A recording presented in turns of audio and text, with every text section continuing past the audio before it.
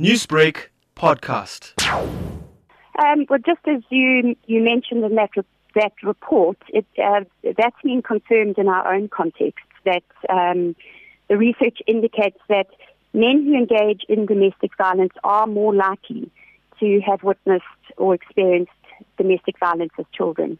So there's no doubt that influences them or kind of sets them up to engage in that kind of behavior themselves when they're older. Yes, Kerry, we know that females witness domestic violence as well, but why is it then that we don't see as many brutal murders committed by females?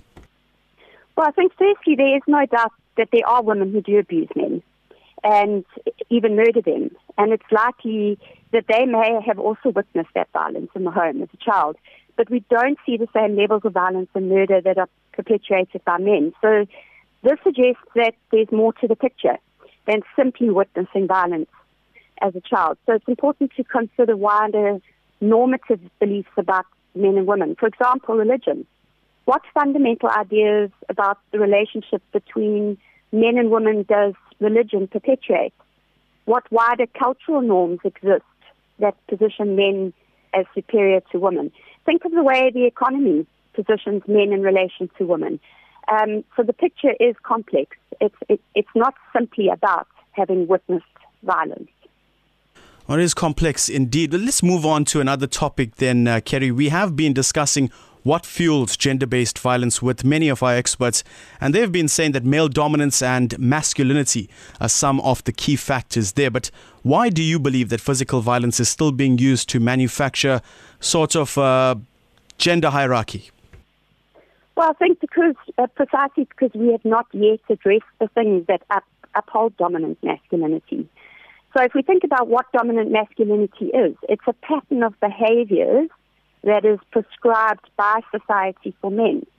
And that relies on the submission of women, or in order for that dominant masculinity to be held up, it relies on women being in positions of submission or non-conforming masculinity. In order for that to survive. In other words, toxic or dominant masculinity is not natural or based in men's genes. It is socially constructed. And the good news there is it can change.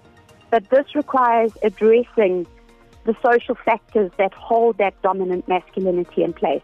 For example, challenging the stories we tell young boys, addressing religious messages, and, for example, challenging the perception that the only way men can be good men is if they can provide economically.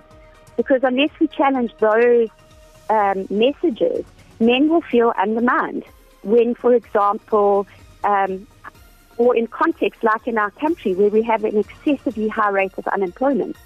In times like this, their masculinity is challenged and women's bodies become the site where some of that fighting takes place. Newsbreak, Lotus FM, powered by SABC News.